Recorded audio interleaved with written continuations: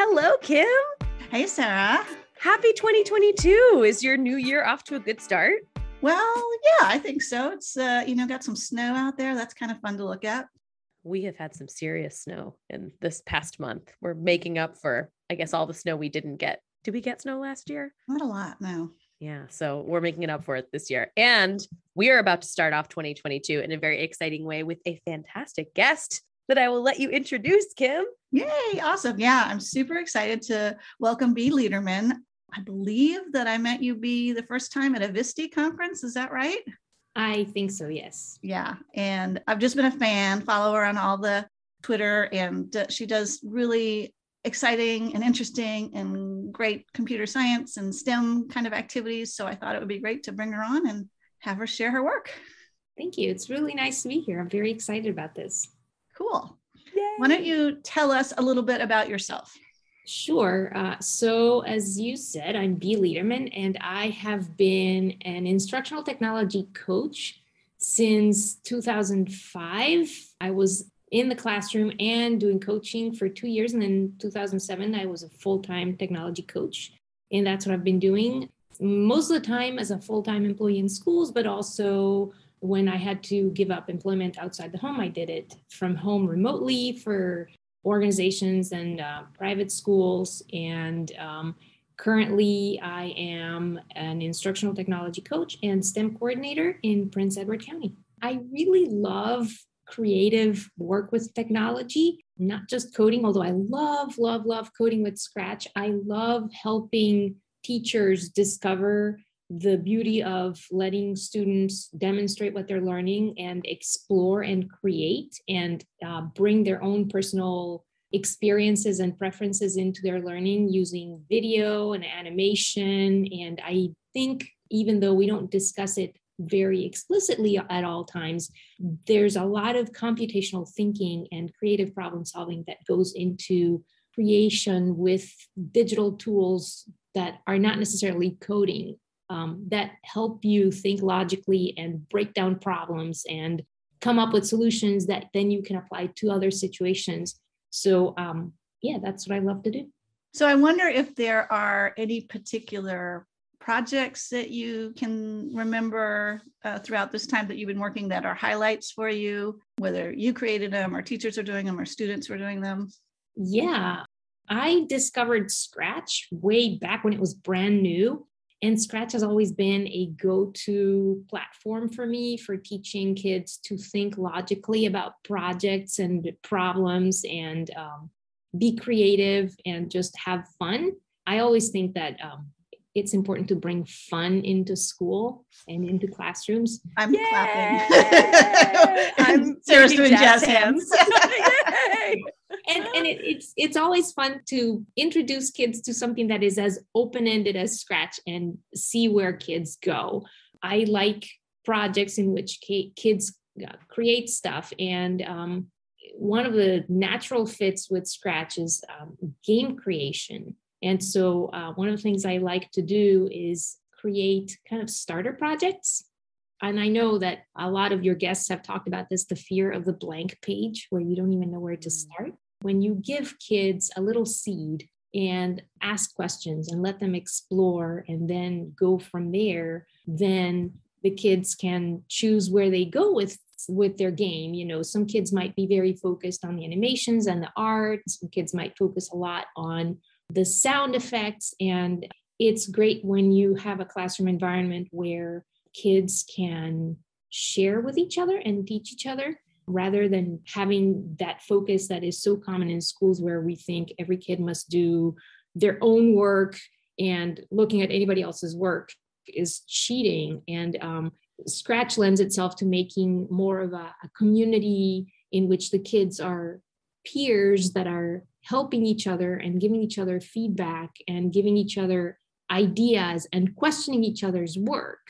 Because sometimes when we're creating things, we are blind to our own faults. And so when as a teacher, when you critique a student project, you're the teacher, you're figure in authority. And a student is not always willing to push back and say, no, that's how I want my project to be, Mm-hmm. and defend their choices. But when you have a community in which the students give feedback and the students critique each other's work, then when the kid has to justify it to somebody else, they might realize, oh, maybe I should change this. So I was very lucky to have a class that was open-ended for me to design and decide what I wanted to teach. And I did this particular activity where for almost an entire semester, we worked on game creation. And I would teach the kids, like we had this long conversation at the start of the unit, what constitutes a game, and the kids would bring their ideas. Well, a game should have this, a game should have this, and a game should have this. And then I started showing them how to do some of those things in Scratch, but they could modify whatever I showed them. Like, okay, this is how you keep score. Now you decide how you want your scoring situation to be in your game. This is how you add extra lives, but you decide how you do it or if you do it. And so I would have a little bit of instruction for the kids, but then I would let them take what I showed them and go with it and make their own games.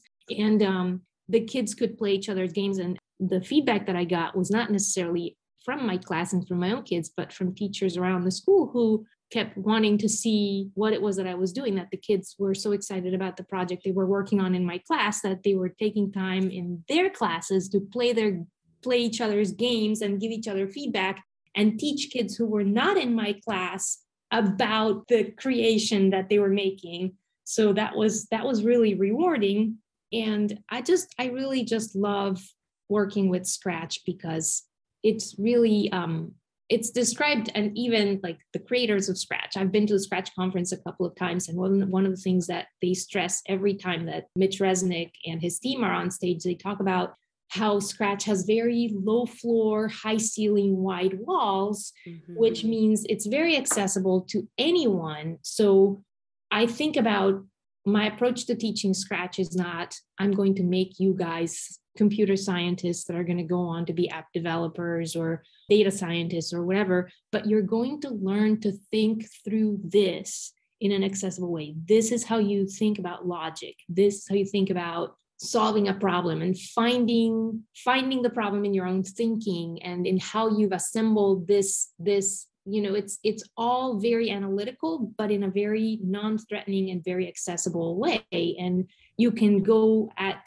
coding with Scratch through storytelling or game design or, just art. I love to make art with Scratch, like making spirographs and just things that change color and respond to the environment. Like I keep having this idea. I've never done it, but it's like this big dream of mine of having some sort of installation art project where Scratch and either Microbits or Makey Makeys or both, everything, multiple computers with some sort of display that is tactile, that you go press things and touch things and complete, closed circuits by touching two different points, and there's going to be a soundscape or there's going to be light that shines out of somewhere.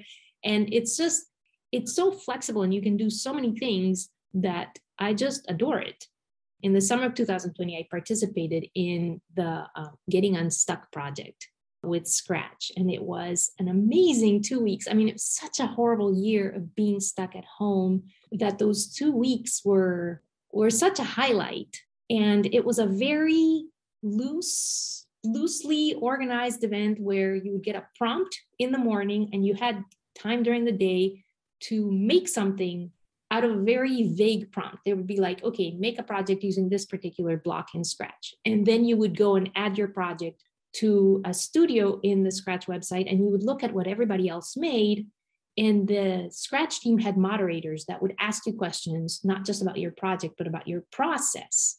And then they would take highlights from that and talk about it on Twitter. And so you could follow these threads on Twitter and meet other people who were working on similar projects. And it was an incredible experience where I learned, I think in those 2 weeks, I learned more about what I could do with Scratch that I had never even imagined after all my years of working in Scratch than if I had attended some formal event where I sat down and had somebody teach me, because I was learning from the community. And out of that, the Scratch team has created this amazing curriculum that is, it's called the Getting Unstuck curriculum, and it's available for free online. And it has similar prompts. And it's, if a teacher wanted to take it and run with it, they could use it exactly as it is. And the beauty of it is that you can do that, but you can also just pick and choose the pieces that you want to use. And I would hope that if a teacher, I have not had a chance to use it, it's new, and being new in my role at my current employment, I have not had a group of students that I can do this with. I think the most amazing part of that curriculum is that it has very well designed frameworks for students to reflect about their own learning and about their process and about their product as well. So think not just about what you did, but what the end result was and how did you get to that.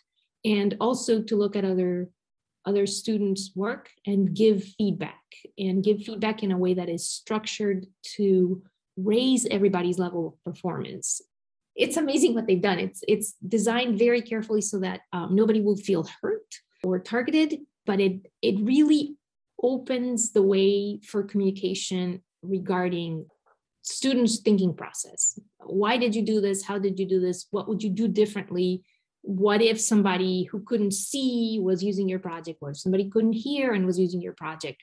It does have structures that would lead discussions in those directions that would make kids aware, not just of creating with a computer, but creating with a computer with other people in mind. You mentioned so many things that are not necessarily easy to integrate into computer science. Like when you think of computer science as coding or building from a kit or finishing a task, it doesn't necessarily come with the remixing and the creativity and the feedback and the discussion. And those are the things that, just teaching CS is low floor, high ceiling, just like Scratch is. And so you can enter and do a basic project, but when you're ready to take it into something bigger and something richer, that reflection is so important. And I love that you mentioned reflecting on process and product, because those are two really important, very different things, and you get different reflections on both. And it's important to talk about both. I've also never heard low floor, high ceiling, wide walls. I talk about low floor, high ceiling all the time, but can you tell us more about low floor, high ceiling, wide walls? When you said that, I was like, oh.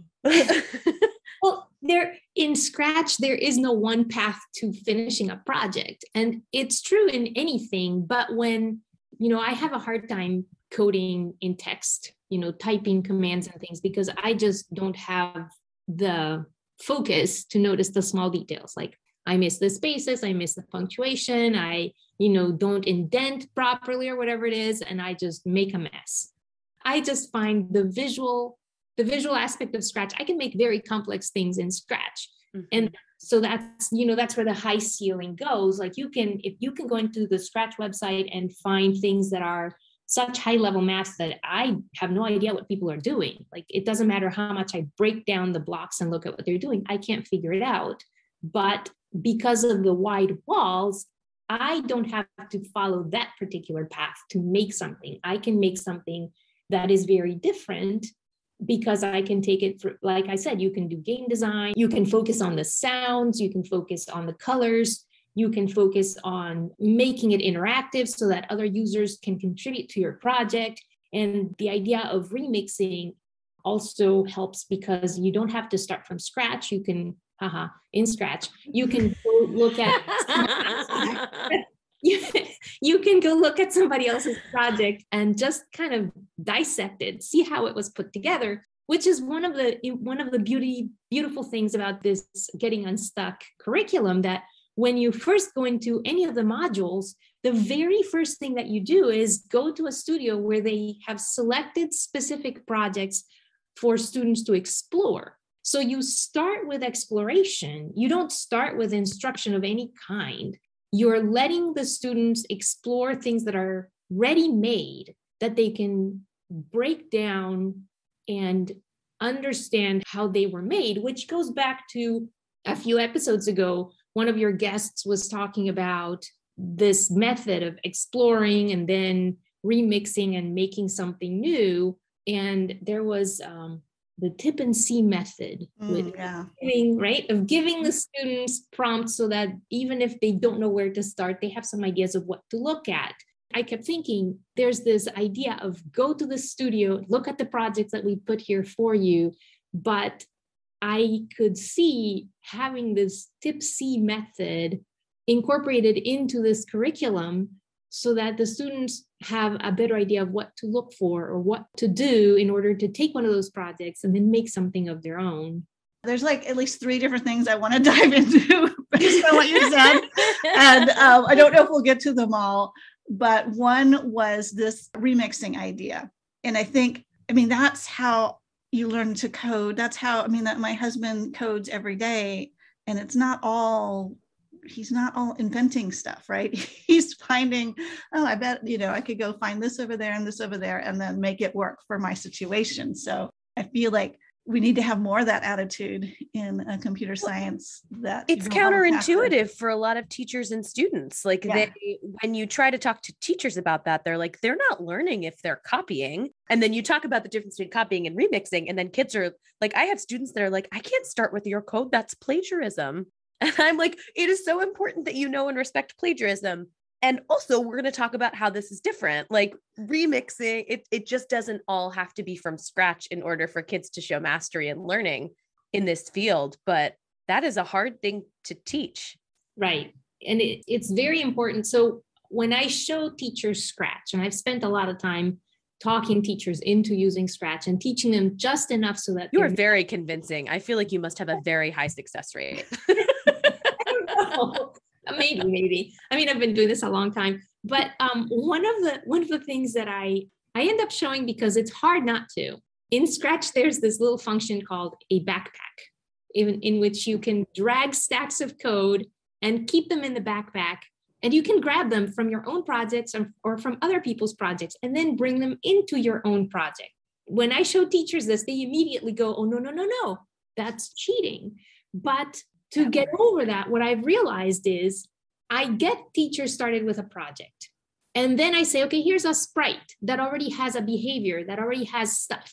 Bring it into your game, because that is going to be your code for coding an extra life. I'm giving them the code, but my variables are named different, or maybe there's like the location on the screen is different. And so my coordinates have to be different. So creating your own code sometimes is easier than bringing somebody else's code in and actually making it work. When you bring in somebody else's code and actually make it work in your project, you actually know and understand a whole lot more than when you make your own, because you have to know where the pitfalls are.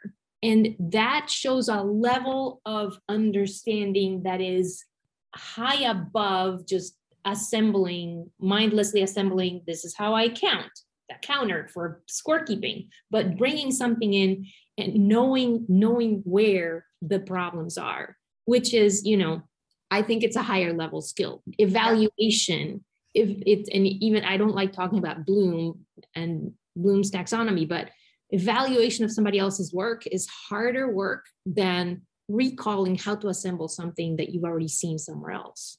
That's one approach I've been taking with teachers when they're like, oh, no, they're grabbing stuff from other people. Yes, but if they can't make it work, they don't know what they're doing. When they can make it work, then they are understanding. And even if they are bringing in somebody else's work, that's harder.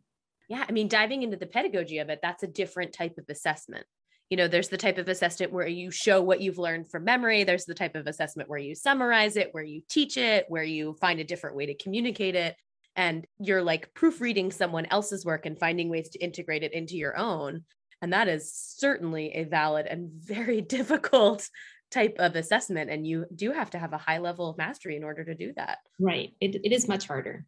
Recall is much easier and reproduction is much easier, but evaluation and synthesis is much, much harder. I like that.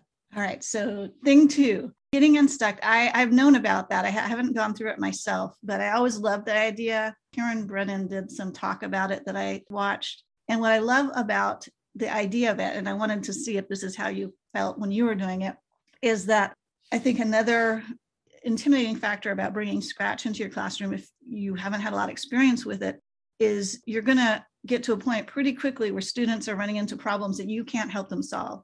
And even myself, who I've a lot of experience with Scratch, but I haven't created really complex projects with it. I know just enough to get kids going. And then we have to debug together, they debug together, but there's this level of, I don't have the answer. And I'm wondering, did that getting unstuck, would that help teachers through that process? I think so, because it really puts everybody in the room in the learning seat. The whole methodology, I don't know, I think they call it a curriculum and there are materials and it gets a little harder as you go, but I think it's more of a methodology. Everybody starts as a learner, even the teacher, because everybody starts exploring projects and picking something to do. And they do have these techniques. If you don't know how to do something, or if you're stuck, there are these things that you can do. Look around the room and see who knows how to do it. So it encourages that communal aspect and social aspect of learning that is so important in constructivism. And then there's this idea that you need to look away from the problem a little bit, because you might be stuck on something that maybe is not something that you're stuck on, but you're just thinking about it the wrong way. So there are all these ideas like ask somebody else, walk away, work on something else for a minute. That idea that there isn't an expert who knows everything anywhere is built into it. So it doesn't matter how much you think you know. Even if I've been working with Scratch since 2007, there are still things that I don't know. And I can never assume that I know more than somebody else in the room. For example, when I was teaching that one game design class in 2020, there was a kid who knew everything I was teaching. This kid already knew. And this kid became a guide in the class with me. And part of the issue is teachers have a hard time doing that, ceding control of what's happening in their room to somebody that they should be guiding. Oh, but what an experience for that student. Oh my gosh, they're going to remember that forever. It was really fun because the students took such ownership of the project when I let go of control, when I said, I don't have all the answers. You need to find the resources yourself. And this particular curriculum, the Getting Unstuck curriculum, really stresses that. You never throw your hands up and say, I don't know, I can't do this, because there's someone out there who does. And it's usually beyond the walls of the classroom. So, go to a search engine and see what you can find. Go to YouTube and see what you can find. And as long as you're learning, it doesn't matter where the learning is coming from. If we let go of this idea that we have to use a textbook and we have to do whatever's in the textbook, then so many doors open up. Yes. Amen. And that leads so nicely into the third thing I wanted to highlight. So I happened to talk to a researcher who's been doing research in Tanzania, and I'm hoping to get her on the podcast at some point. Cool. But what she was doing is there's a teacher shortage in Tanzania. And so she's been looking at how to empower students to be helpers, to help each other out, especially when they're bringing technology in. So it's not necessarily computer science, but it's like new technology. They've never had technology. They don't have enough teachers to, help teach it. And that just got me thinking, oh my gosh, that's the same with computer science. Like there's not enough computer science teachers. So how can we empower students in the classroom to be the helpers? And I know when I'm doing it, I always look for those students who are, I also try not to look for the usual suspects, right? Because every, there's, like you said, there's so many different aspects to Scratch or other computer science projects. You can pull expertise from any student, really. And so I'm just wondering what your thoughts are on that. I think that's an excellent idea. Your students are a resource. They have talents that you don't have. And inviting them to bring those talents into the classroom, even if it's not this, so I don't know music. I can't read music. I'm the only person in my family who can't read music. It's all little balls and sticks on lines to me and makes no sense. And I love music, but I don't know anything about it. I mean, I know the terminology. Both my kids play music and sing, my husband, my parents, everybody. So when I was working with Scratch in the classroom, the kids wanted to have music in their games, and I was very reluctant to let them use commercial music. So, the kids who knew how to play instruments, I encouraged them, make your own music.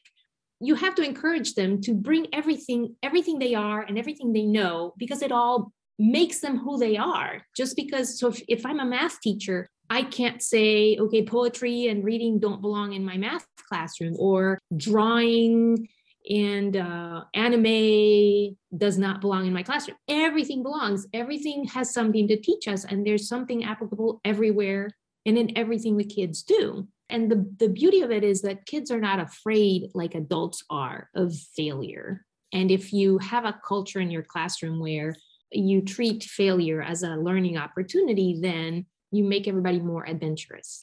And so I think when you have kids be the helpers, and they're fearless in some ways when it comes to technology. Their one fear is being criticized, I think. Especially middle school kids are very afraid of being embarrassed.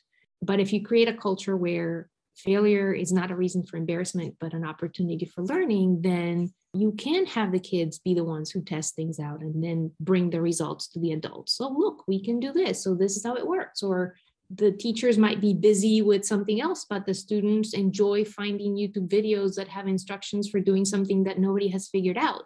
So I do think that students are a resource. It doesn't matter how techie I am. At this point, my kids have outgrown me in terms of technology and doing things. Like my son spends inordinate amounts of time on Discord talking to weirdos. Like I call them weirdos.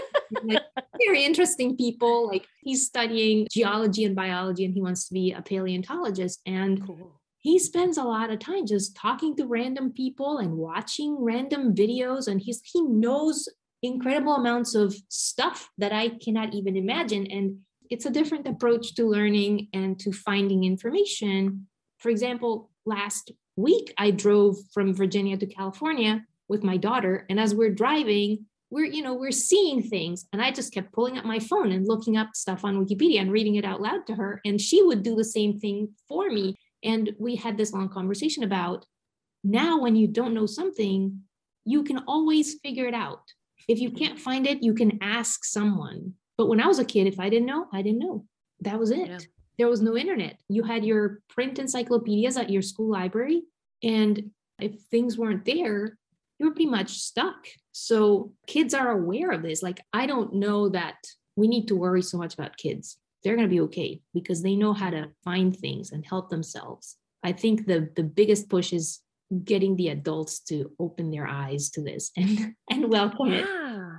I think adults very accidentally end up stifling and stopping kids from being curious and stopping kids from wanting to find the answers. Like the classroom picture that you paint is so powerful because it's not only students being experts and leading the learning, but you speak so passionately about meeting them where they are and bringing their talents, their identities into the classroom. And when you really focus on honoring the gifts that they bring, letting them teach you, giving up control, you've created this classroom where they feel seen and known. And all of a sudden the learning is culturally competent and their identities are involved. And you've not only changed the way they feel about that academic subject, but they're seen and honored in education in a way that they might not get to be in some of their other classes. And that can change the way a student feels about a subject, about school.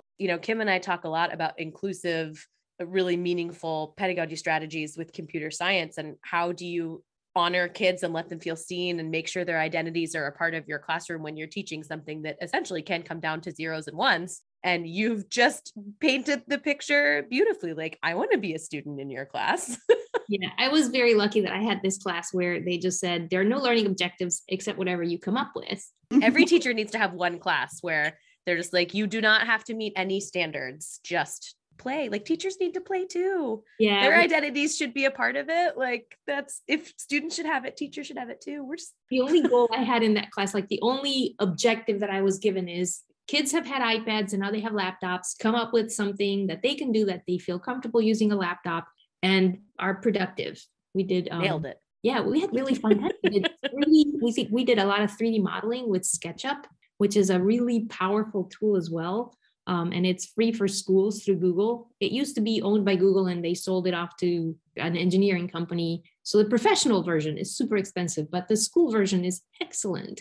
And it's really fun. And some of the stuff that we did with SketchUp was we built houses.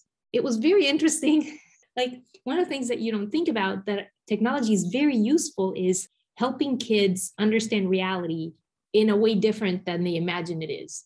So, for example, one of the first activities that I did is have them do a scavenger hunt where they had to go figure out how to use all the tools in their Google Suite. And one of them was Google Drawings. And I said, okay, in Google Drawings, draw a house.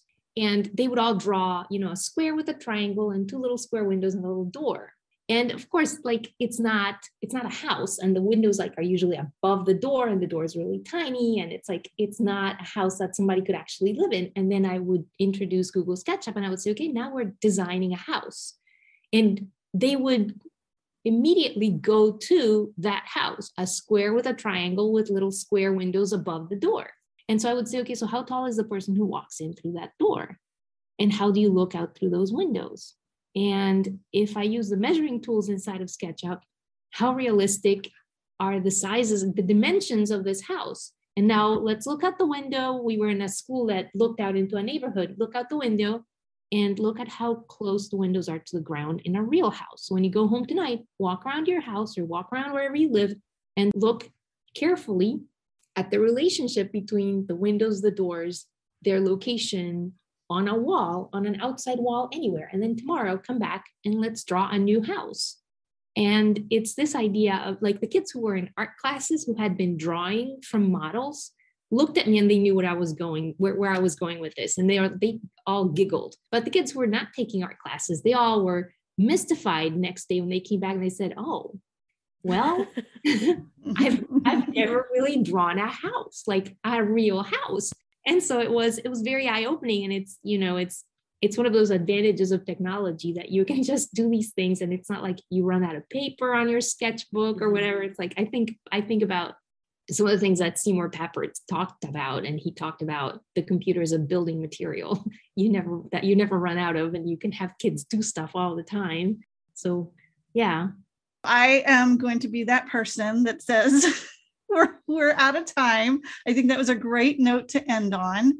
All the possibilities that there are out there to integrate tech in a meaningful way and to empower our students is a great message. So Bea, thank you so much. And we could talk for hours, and we'll probably have to have you back. It's lots of fun. Thank you for being here.